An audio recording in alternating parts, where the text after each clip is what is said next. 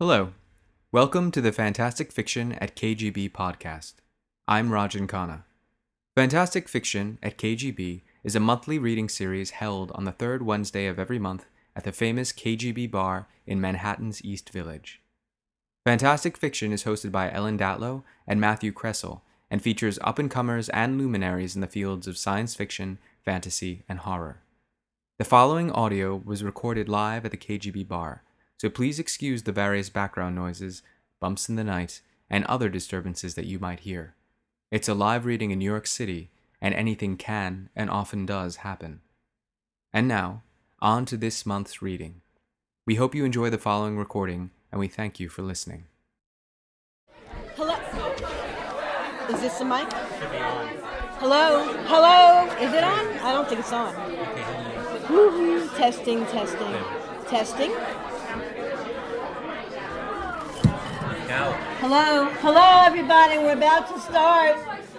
Hello, good evening. Welcome to Fantastic Fiction at KGB, which is going on many years now. Oh, no one can see me. You're in the way. It's all right, no one cares, but I can't, well, You're too whatever. short. I'm wearing heels. Okay. That's as tall as I get. Time for revenge. We've been going, anyway, thank you for coming. Most of you are familiar faces, which is great. Sorry for the heat, although I feel air conditioning, which is great. We have two wonderful readers tonight. I thought my camera. Yes. Oh, I can delete it then. It's revenge. Yeah, but I can delete them all if I want. All right, anyway. Tonight we have two wonderful readers. Well, before I start, I'd like to thank the people who supported our Kickstarter several years ago. A couple of months ago, which will keep us going for 5 years at least. Thank you, everybody. And we thank Word Books for selling. Eileen's book will be back there. Her collection that she's going to be reading from is back there, I believe. Yes. And Paul Whitcover has his books here. He will be selling, I'm not sure which book. What's the title? Emperor of all things. Emperor of all things. He'll be. Yes. Yeah, finally. Okay. Some of us own it in hardcover for over a year now. Well, that's good that it was in hardcover for a long time. Okay. Anyway, our first reader tonight is Eileen Gunn, who is a short story writer and editor. Questionable Practices, her most recent collection, was published in March. Her fiction has received the Nebula Award in the United States and the Sense of Gender Award in Japan, and has been nominated for the Hugo, the Philip K. Dick, and the World Fantasy Awards, and shortlisted for the James Tiptree Jr. Award. Please welcome Eileen Gunn.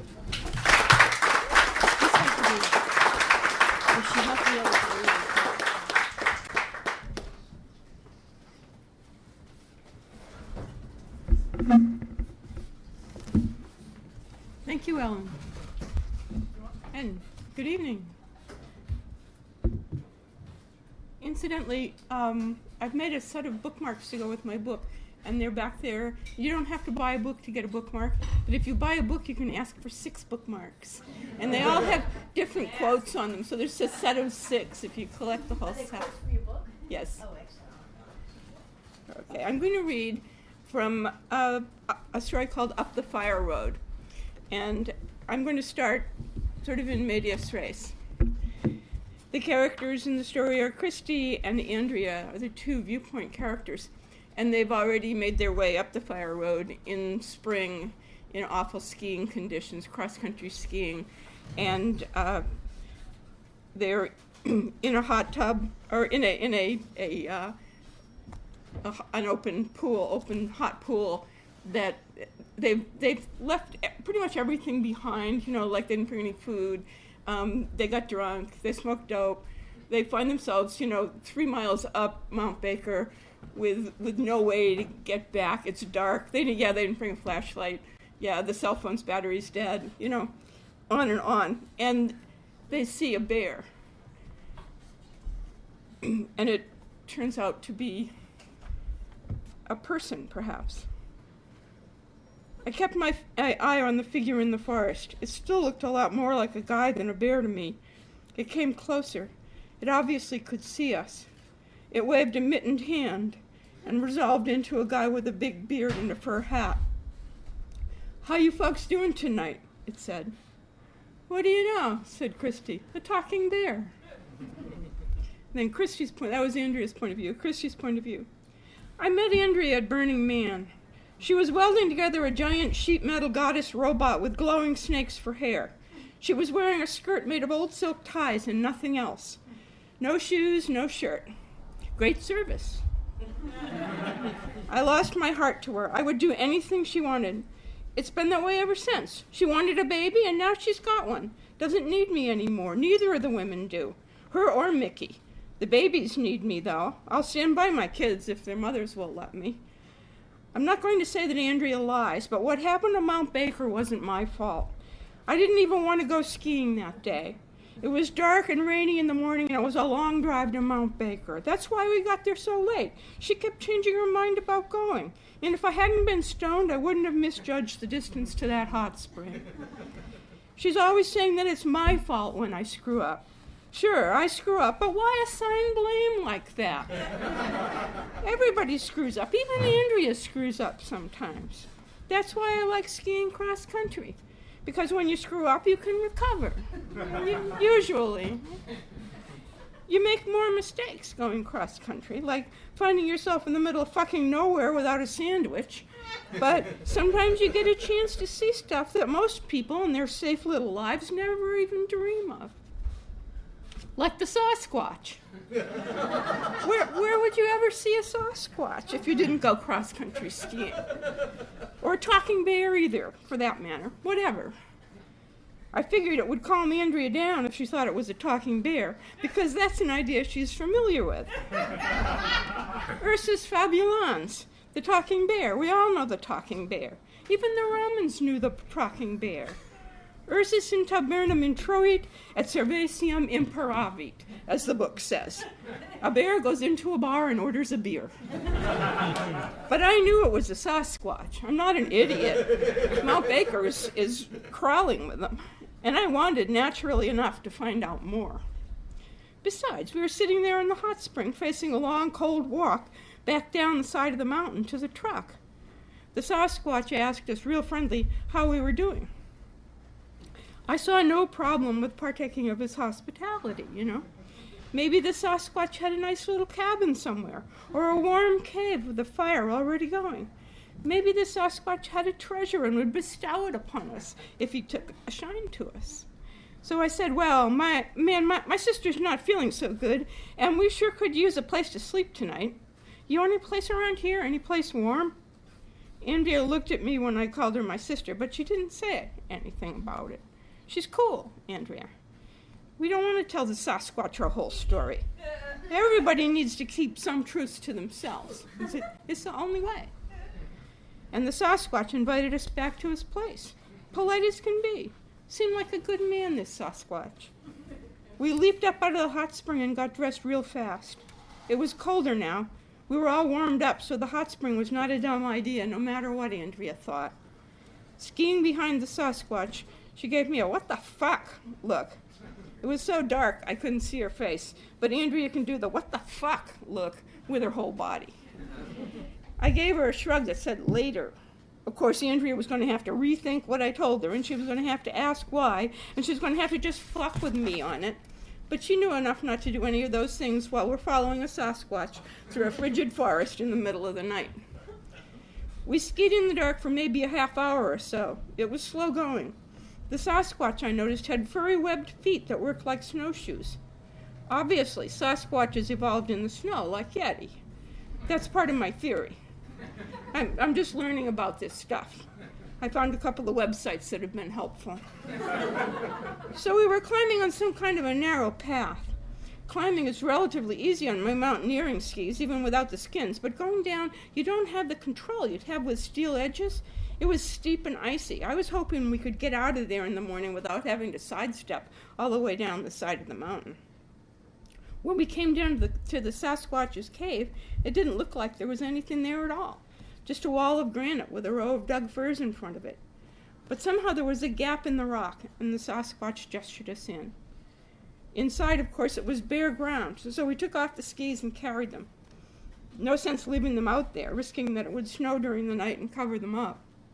I've done that. Can you tell?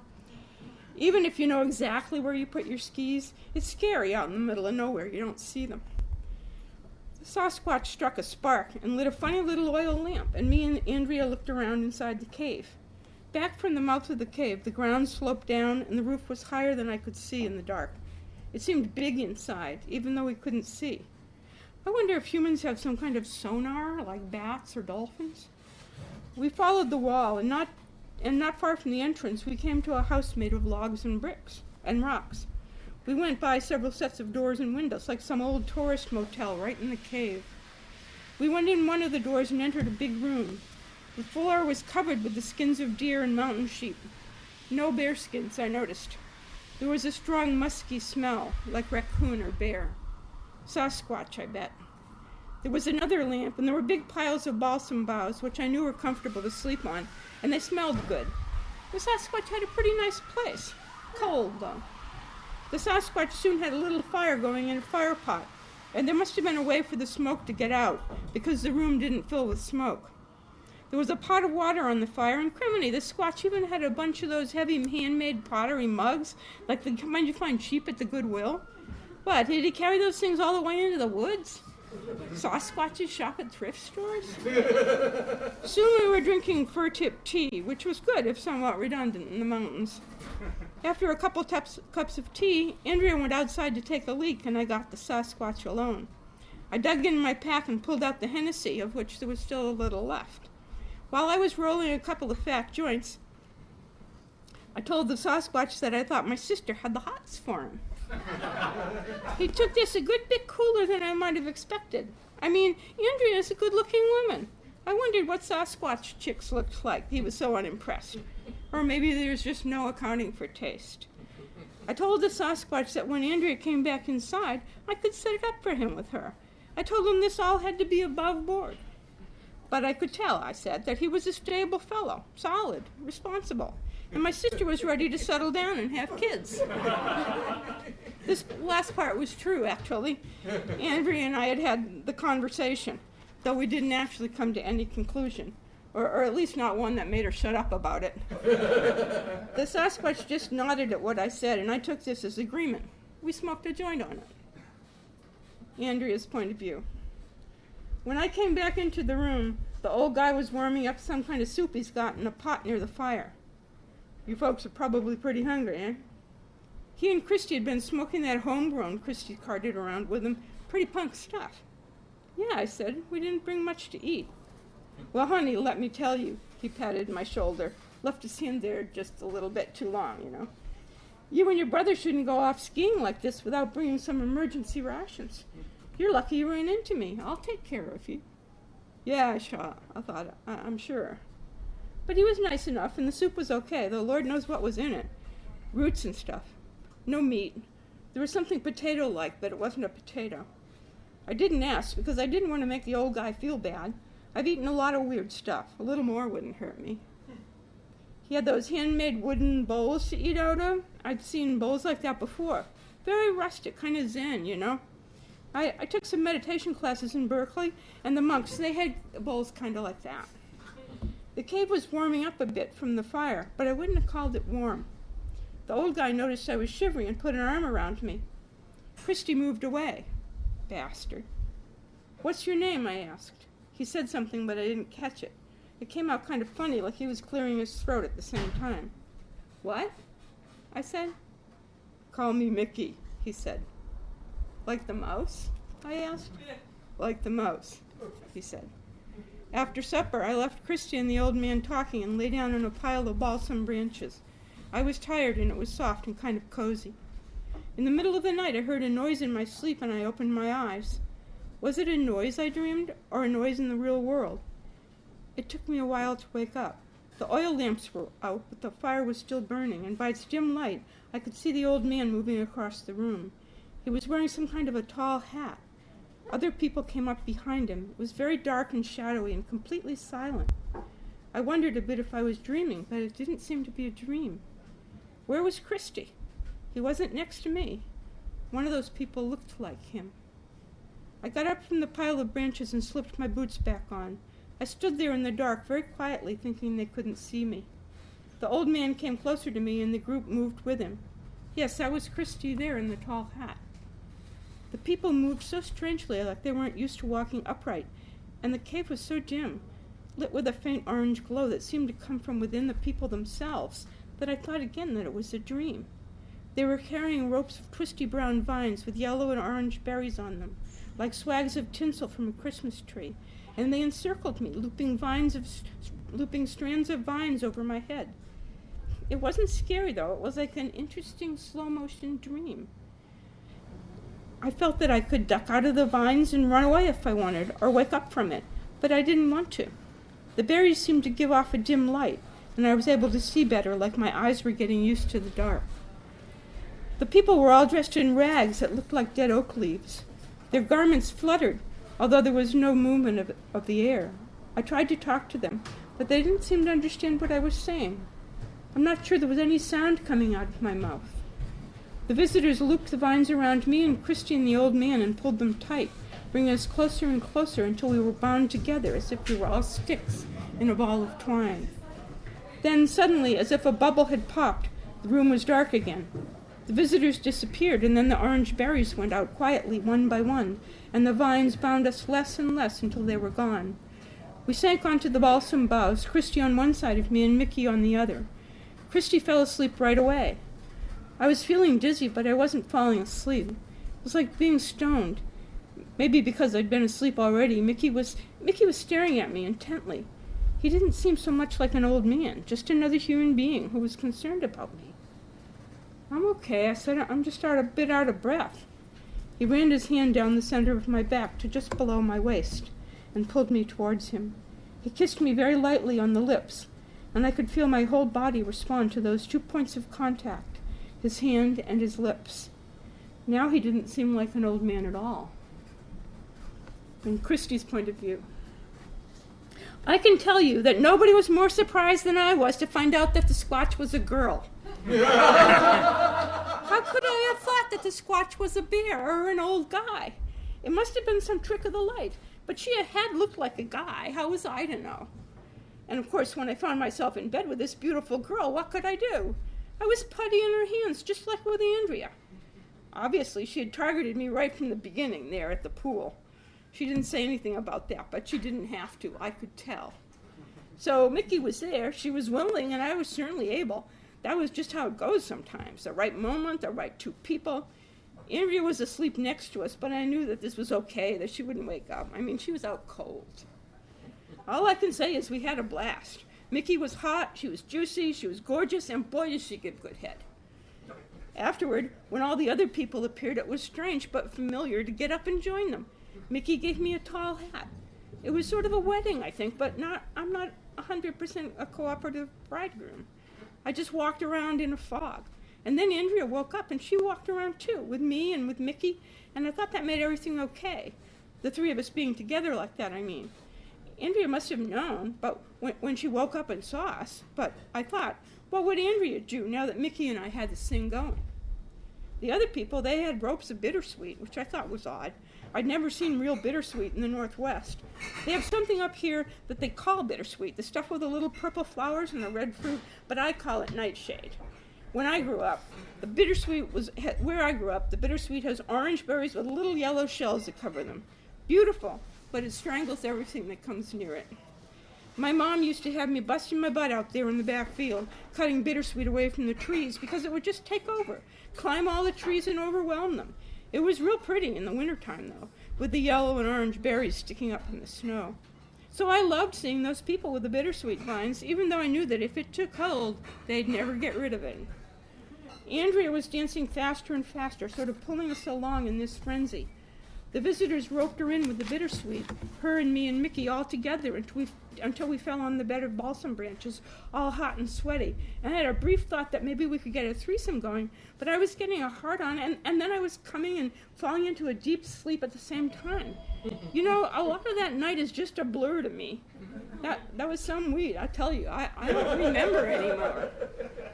The next morning, the three of us were like old married people, chewing on roots around the fire, eating some kind of a porridge of seeds. Andrea and Mickey, they seemed pretty friendly in spite of what went on last night, so things were okay in that area. I didn't notice the musky smell anymore. Probably that's what I smelled like myself at this point. There was a thing about caves that I actually hadn't thought through. They're dark. If you stay in your cave, the sun might as well never have come up. I needed to get out of the dark, get outside, take a dump, and prepare for a long ski out, maybe through the woods the way we'd come up. I hoped there was a forest road nearby, but my guess was the Sasquatch was a deep woods guy, as far from civilization as he could get. We needed to get going pretty soon, too. So I put on my parka and went out the mouth of the cave, and you know what? It was raining. Raining hard.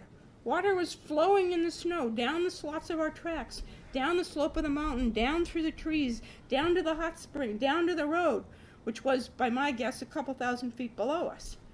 Staying over had not been a very good idea if getting home was the goal. But I'll tell you what I do when something doesn't work out. I go with the flow. I let life keep happening. I keep an eye out for opportunity.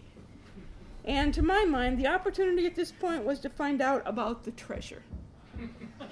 Easiest thing would be to get info directly from Mickey, not poke around in acres of rock. Might involve smoking a few more joints, a bit more bonding. I could handle that. Andrea would find something to keep her busy. Andrea. Mickey wasn't bad in bed. He was younger than I thought, and he gave good head. He was a lot gentler than Christy, too. Christy likes it kind of rough and fast. Not that there's anything wrong with that, but Mickey was a gentleman and quite attractive in a way. Kind of hairy, though. Some guys are just like bears if they don't wax it all off, but I never slept with a guy who was as hairy as Mickey. Thank you.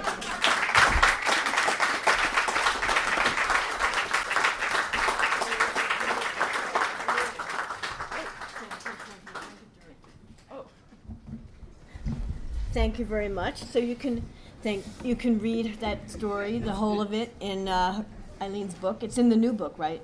Yes. Yes. Questionable practice. Yes. Please buy it. Have Eileen sign it for you, and we'll take a 10-minute break and have a drink. Thank you. How's everybody doing? Thank you. Glad you like my shirt. My shirt thanks you. So, welcome to Fantastic Fiction at KGB. I'm Matt Kressel, and I co-host this series with Ellen Datlow. And it's held on the third Wednesday of every month here at the KGB bar. It's always free. All they ask is that you have a drink. Stay hydrated. Even if you don't drink alcohol, get a soda. Say hello, tip your bartenders, and all that stuff. Before we go on with our next reader, Paul Witkover, I just want to talk about our upcoming readers for the next couple months. Next month, July 16th, Victor Laval and Sophia Samatar. August 20th, Karen Hewler and Veronica Shanis. September 17th, Leanna Renee Heber and Mary Robinette Cowell. October 15th, E. Lily Yu and Genevieve Valentine. Question mark? She may not be able to make it. Oh, she's making it. Okay, she'll be here. Forget that. Scratch that. There's still a question mark next to her name. November 19th, Nancy Kress and Jack Skillingstead. December 17th, Rajan Khanna and a guest, TBA, our favorite guest. January 21st, Andy Duncan, Gregory Frost. February 18th, Mike Allen. March 18th, Lisa Minetti. April 15th, Ken Liu and Isabeau Wills. Oh, no, Isabel's a question. We don't know. Isabeau is a question mark. She is not a question mark. Her attendance is a question. May 20th, Fran Wild, and June 17th, Simon Strantzis and Michaela Rossner. Did I pronounce that correctly? It's also a question. Michaela, thank you. Michaela. So, we'll hope you can join us for those upcoming readings.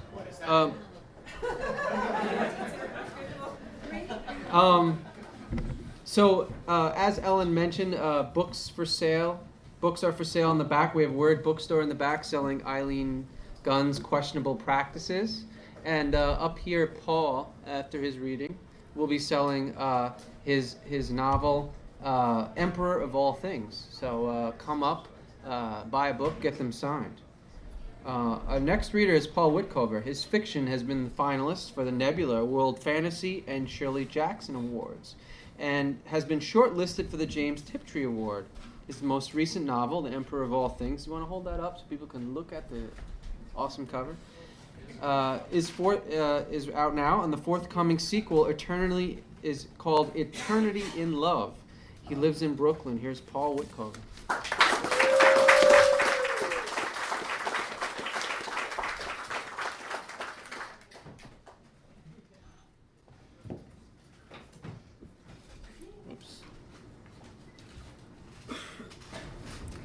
Thank you. Thanks, everybody, for coming out. Special thank you to my sister, who is actually hearing me read for the first time.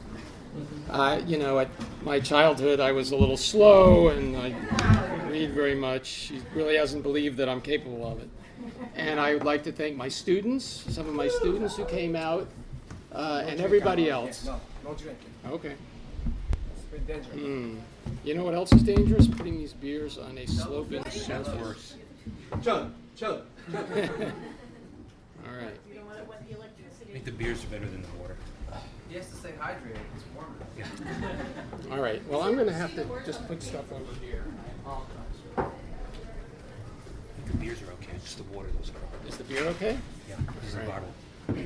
All right. So what I'm going to read is a excerpt from my forthcoming novel, which is called Eternity in Love, which is a sequel to that book, The Emperor of All Things. And just to give you an idea of what that is about, could somebody pass me Rick? Thanks. The year is 1758. England is at war. In London, evidence has come to light of the existence of a singular device, a pocket watch, rumored to possess properties that are more to do with magic than any known science. Daniel Quare, regulator with the secretive, worshipful company of clockmakers, is tasked with tracking down this sinister mechanism. But he is not alone. Enemy agents are also on his trail. And the path Quare must follow is a dangerous one, full of intrigue, betrayal, and murder. It will lead him from a world he knows and understands to another where of demigods and dragons in which nothing is as it seems, time least of all. So what I'm about to read is the sequel to that. And in this portion of the first chapter, one of the characters from the first book is trying to smuggle a important artifact or mechanism out of the country. I think that's sufficient information. Ahead of him, Boxer's bent and shadowed form might have belonged to a dwarf, while the glimmer of the lamplight upon the moist walls and beams made them appear to be encrusted with gold and precious jewels. The sounds of their footsteps echoed back from all sides, doubled and redoubled, until it seemed to Aylesford that they were being conducted by spirits come not to haunt, but to help ease their passage. The ground began to slope upward, and a briny breeze, faint as a breath, grew stronger and steadier as they neared the surface. A low, querulous whistle sounded from ahead, and Boxer whistled back sharply. Then Aylesford saw other lights bobbing in the dark. These resolved into 5 lamps, set upon the ground or held in the hands of nameless men, gathered in a rough-hewn cave of approximately the same dimensions as the cellar beneath the inn. Aylesford recognized his baggage and Starkey's, piled to one side. He thought of Ali Baba and the 40 thieves, though there were less than half that number of men here, perhaps not even a dozen. They were all armed. Some carried muskets, others pistols, and all had cudgels tucked into their belts. "What kept ye, Boxer?" asked the swarthy individual with a cap like Boxer's pulled low over his forehead. All the men were dressed alike in Monmouth caps and dark clothes. "Not late, am I?" replied the lad in a defensive tone. "We're on the cusp of the tide," said the man, "and must make haste if we're not to lose it." His eyes widened almost comically as he looked past Aylesford and caught sight of Starkey. "Well, well, if it ain't me old mate Starkers." "Footsie," said Starkey with evident pleasure. "Good to see her. How's it hangin', mate?" The source of this nickname seemed obvious, as the man wore a pair of shoes fit for a giant. "No complaints," he answered with a gap-toothed smile. Then, his gaze shifting to Aylesford, "And you'll be Scottish Tom." Aylesford nodded. "Gentlemen," said Footsie, "as I told young Boxer here, we must hurry if we're to catch the tide. There be a skiff down the beach. We will conduct ye there and row ye out to the ship. Now douse your lights, men, and let's be off." The lamps were extinguished, plunging the cave into darkness. But though Aylesford was left as good as blind, the others seemed better able to see. At least, he could hear their grunts as they lifted the baggage. He felt someone take his arm. "This way, Scottish Tom," said Starkey, who had the eyes of a cat. Aylesford advanced gingerly, guided by Starkey, keeping one hand raised before him to ward off any collision. But he encountered nothing, and after a series of sharp turns beheld an irregular patch of gray cut from the deeper dark. Against this backdrop, he could see figures moving briskly out of the cave. Once outside, he clapped his tricorn to his head and stood a moment, letting his eyes adjust. Thick clouds covered the sky, hiding the stars and reducing the moon to a waxy smudge. Still, there was light enough to see the rocky outcroppings to either side, and, before him, a steep defile leading down to a wide, flat expanse. Beyond that was the broad, undulant blackness of the sea. Somewhere out there a ship was waiting. A wayward wind coursed and whistled among the rocks. "Looks like you might be in for a spot of weather," said Footsie in a low voice. Aylesford started. He had not realized the man stood so near. "That's to be expected this time of year," he added. "I hope you have a strong stomach, Scottish Tom. It's a rough crossing and no mistake. Cannot be helped." He shrugged, his hand straying to the reassuring weight of the relic in his sling. "Is it true what I've heard?" Footsie continued in a low voice, "that you have the prick of James the First in that sack?" Starkey choked back a laugh. "You can't believe everything you hear, Footsie." "What then?" persisted the other. "You don't want to know," said Boxer, who had come up behind them, the last to leave the cave, and now moved past without waiting for a reply. "The lad's got the right of it," said Starkey. I wish I did not know myself." Aylesford grunted, feeling that there was something disrespectful, even blasphemous, in these rude references to what he carried. He set off after Boxer, following a path that zigged and zagged down the beach. Starkey and Footsie came behind. He moved with care, afraid of tripping and falling, but reached the beach without mishap. It was covered with small, flat stones that glistened dully in the washed-out, sourceless light, and crunched underfoot as the smugglers, spread out loosely now, crossed with the stiff and graceless economy of laborers engaged in rote work. The leading group had already reached the skiff, whose shape was just visible at the limits of Aylesford's vision, looming like a lone boulder or some monstrous fish belched up onto the shore. The wind was stronger, blowing in from the sea and bearing a misty freight. Aylesford's face was wet, his clothes damp. Everything had a watery aspect to it, the air, the light, even the beach, whose stony carpet shifted beneath Aylesford's boots, sucking at his heels as he lurched and stumbled toward the skiff, his progress frustratingly slow compared to that of the others.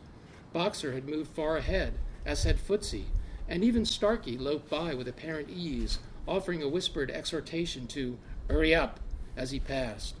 Aylesford bit back an angry retort and redoubled his efforts. In the course of doing so, his scabbard became entangled between his legs, and before he could grasp what was happening, he had fallen heavily. The breath was knocked out of him, and it was a moment before he was able to push himself up onto all fours. He shook his head, half dazed. His chin throbbed as if he'd been punched in the face. The others were far ahead now. He groped for his hat and set it back in place, then began to rise, when a voice from up ahead and to his left called loudly, "Stand fast, in the name of the king." Bright lights flared at the same instant, and torches sprang to life, revealing a group of armed redcoats. It seemed to Aylesford that they had materialized out of thin air. Their muskets were pointed toward the smugglers, who immediately dropped to the beach and, without a word, began firing their guns. The soldiers stood their ground, responding to the ragged shots with a practiced volley at the command of their leader. The noise was deafening. Aylesford had no firearm of his own, only his sword, useless in these circumstances. He did not know whether to push ahead or retreat. Neither option seemed promising, yet neither could he stay put. Though he had fallen far enough behind to be out of the thick of the fire, he could hear the whistle of errant shots coming too close for comfort. The torches had been extinguished after the first volley, and the beach was dark again, save for the flash of each weapon's discharge. He remained kneeling, painfully aware of the stones digging into his knees, mesmerized by these deadly flowerings. The air reeked of gunpowder. Shouted commands mingled with the screams and moans of wounded men. It was another light that broke the spell. A soft blue glow drew his eyes downward to the sling. Quair's severed hand, or perhaps only the hunter it held, was glowing. It must have been very bright indeed, he thought, to be visible through the densely woven cloth. But visible it was, a stark and shining silhouette. Rain pattered the sling, one drop, then another, and another. Or, no, not rain, he realized. The hand he raised to his chin came back bloody. He had cut himself in his fall. It occurred to Aylesford belatedly that the light must be visible to the soldiers as well, making him a target. And at this realization he turned away and clambered awkwardly to his feet, trying to shield the glow with his hands. The light spilled past his fingers like water. He felt an urge now to approach nearer to the battle, a fierce and undeniable hunger. He did not question whether this was his own desire or a compulsion laid upon him by the relic. There was no difference between himself and what he carried. He felt flooded with power and importance, certain that no musket ball could touch him, or, if it did, cause him any harm. He was hard as iron. He pulled his hands away from the cloth, no longer concerned with covering up the shine, but instead eager to bear it entirely. Why, he would remove the severed hand and carry it upraised before him into battle like a standard. "You've led me a merry chase, Thomas Aylesford." He did not know which he became aware of first, the gruff voice or the figure to whom that voice belonged. The figure was suddenly there, in front of him, as if conjured by the blue light. Tall, though not quite as tall as he, slender, dressed cap-à-pie in gray, fingers hidden by a gray mask, and holding a rapier in his gray-gloved right hand, point angled downward, like an invitation for him to draw his own blade. He accepted the invitation with a grin, glad to have a target within reach at last. "Is it the famous Grimalkin I have the honor o' addressin'?" "I have been called by that name." The flick of a wrist brought the rapier into line. "You have something that belongs to me." "That's rich," he said, "coming from a thief." "Thief or not, I will have it back." Aylesford's grin sharpened as he took his stance. He had noticed that Grimalkin's blade was shorter than his own. Indeed, it was shorter than any rapier he had seen, almost as though it were a child's weapon. He did not see what possible advantage this might confer, though he was wary of Grimalkin's reputation as a swordsman and counseled himself to caution. "Come take it," he said, "if ye can." The light from the relic seemed to encase the moment in ice. Aylesford felt as if he and his opponent stood frozen in time, far from the beach and the battle being fought there. The two of them whisked away to some private dueling ground, entirely otherwhere. He did not attack, but waited for Grimalkin to make the first move. He was not confident of his footing, though he trusted the speed of his reflexes to make up for any difficulties in that regard. He had crossed swords with only a handful of men whose artistry with the blade surpassed his own. But even among that select group, he had never encountered anyone faster than he was, and, once a certain level of swordsmanship had been attained, speed made all the difference. So it was with something like disbelief that he found himself hard-pressed to counter an attack that came at him in a style he had never seen before, with a speed beyond anything he had imagined possible. Grimalkin fought like a dervish, using his legs to kick as well as to maneuver. The short rapier that Aylesford had regarded with condescension, if not outright scorn, proved quite long enough to come within a hair's breadth of skewering him twice in the first flurried exchange, in which it took every bit of his skill to parry what the other man threw at him. There was no chance for a riposte of his own. He staggered back, trying to put some distance between himself and the demon that faced him. Grimalkin paused. Above the mask, gray eyes glittered coldly in the blue light. "You're bleeding, Mr. Aylesford." The voice was measured, calm. "Not from any touch of yours," he replied, already breathing heavily. Grimalkin, he noted, was not winded in the least. "Not yet," said Grimalkin. This time the attack was even more outlandish. He tumbled forward like an acrobat and came up in a spray of stones. Aylesford, briefly blinded by the unexpected barrage, thrust toward the spot where he judged Grimalkin's trajectory would take him. But he judged wrongly, it seemed, for he encountered nothing, then felt a whistle of air past his face, and another, followed by a shock to the wrist of his sword arm that caused him to drop his blade. "Step away, and I will spare your life," said Grimalkin, "which is more than you did for those men in London." Aylesford's vision cleared. Grimalkin stood a few steps away, ready to resume his attack. Aylesford's sword lay upon the beach, too far to easily recover, and even if he could have reached it, his right hand was numb from Grimalkin's blow and could not have picked it up, much less wielded it. The sling no longer hung about his neck, but lay at his feet. All of this has happened more quickly than Aylesford could understand, as if the intervals of time, however brief, that perforce separated the distinct actions of any duel had been snipped away somehow, and the actions then knit back together seamlessly. Not even in his earliest bouts of training had he been so thoroughly bested. Perhaps if he had been able to watch Grimalkin in action against another foe, he might have seen better how to respond to his unorthodox style of fencing. "I will not ask again," said Grimalkin. "Why should ye spare me?" asked Aylesford to buy some time. He clutched his right hand in his left, trying to wring some feeling back into it. "I would not willingly consign any man to the eternity of torment, awaiting all who die in proximity to that cursed watch. Already it has a claim upon you. What is left of your life will be warped by a longing that can never be fulfilled. But that suffering will at least have an end. Now, step back, sir, or you will learn that there are fates worse than death." Aylesford felt he would rather die than be parted from the relic and the eternity that had been promised him, an eternity filled not with torment, but love. "Help me," he prayed silently, fervently, to the God within the machine. "Let me not fail here, before our work has even begun. Help me, that I may serve you now and forever." "So be it," said Grimalkin. But then, even as he began a lunge that Aylesford knew must prove fatal, stopped short. His head came up as if he had heard a sudden, disconcerting sound, a call that could not be denied. Yet Aylesford heard nothing. "No," came the thief's voice, sounding very different now than it had a moment ago, pitched to a higher register and filled with angry frustration. "Not now!" Aylesford saw his chance and took it, diving for his blade. His right hand was still useless, but he grabbed the hilt of the rapier with his left.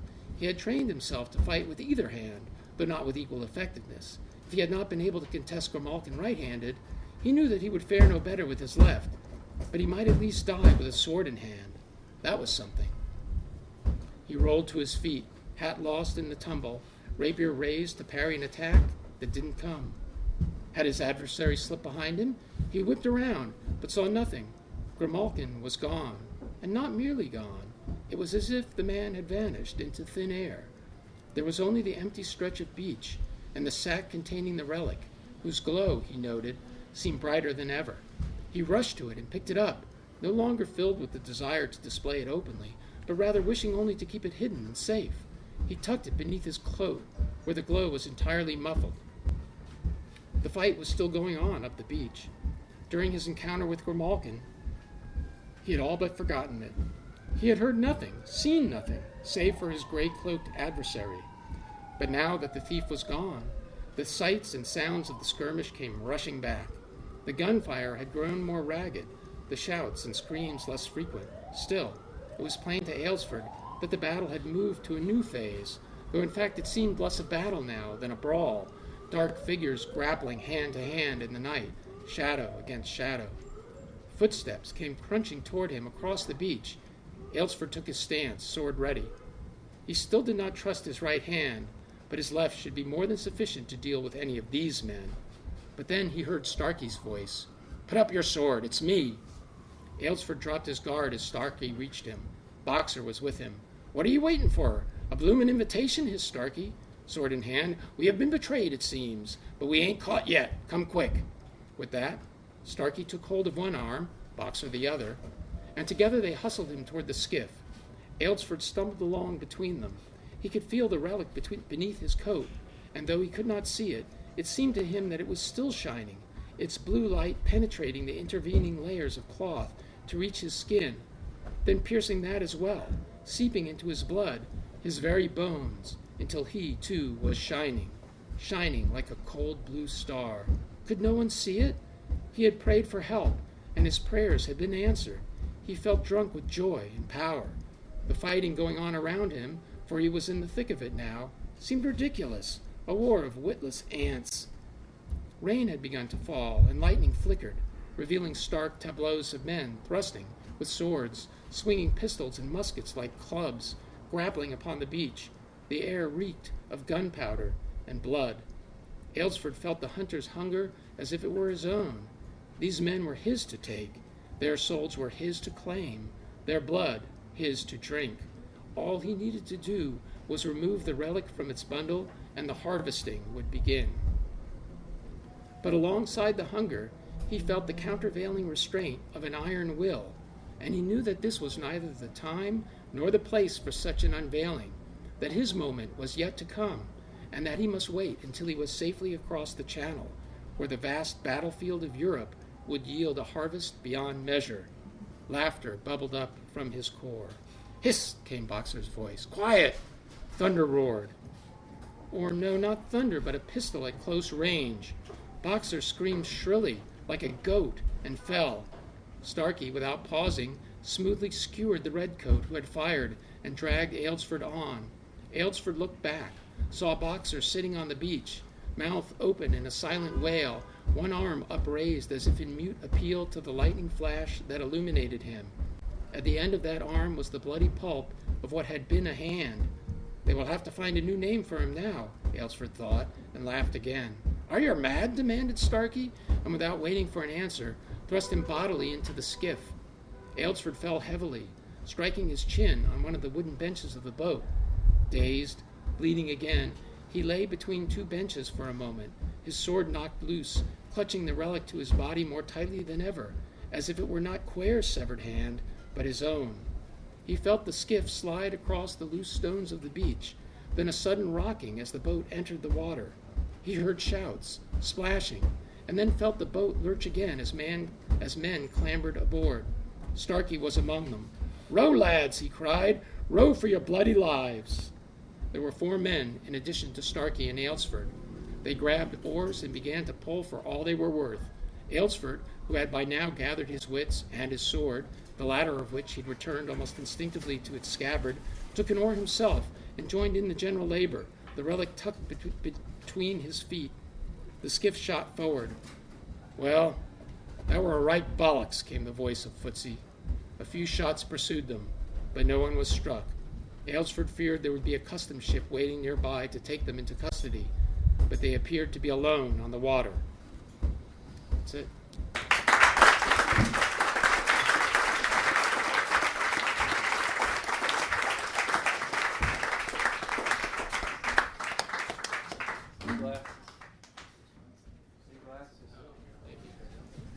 Well, I think the thumping upstairs added a little extra resonance to that story. I don't know what you think. Thank you, Paul. Thank you, Eileen. Thank you all for coming. Like we said before, there are books for sale in the back. Eileen's book in the back, Paul's book up here. Buy a book, get it signed, and we'll see you next month. And stick around and have some drinks, too. See you next month. You have been listening to the Fantastic Fiction at KGB podcast, recorded live at the KGB bar. We hope you enjoyed what you heard, and we thank you for listening. We also wish to thank Gordon Linzer for providing the audio, Sandra Martinez for her audio editing, and Rajan Khanna, that's me, for the introduction and farewell. And always, thanks to our many fans of Fantastic Fiction at KGB for supporting us all these years. See you next month.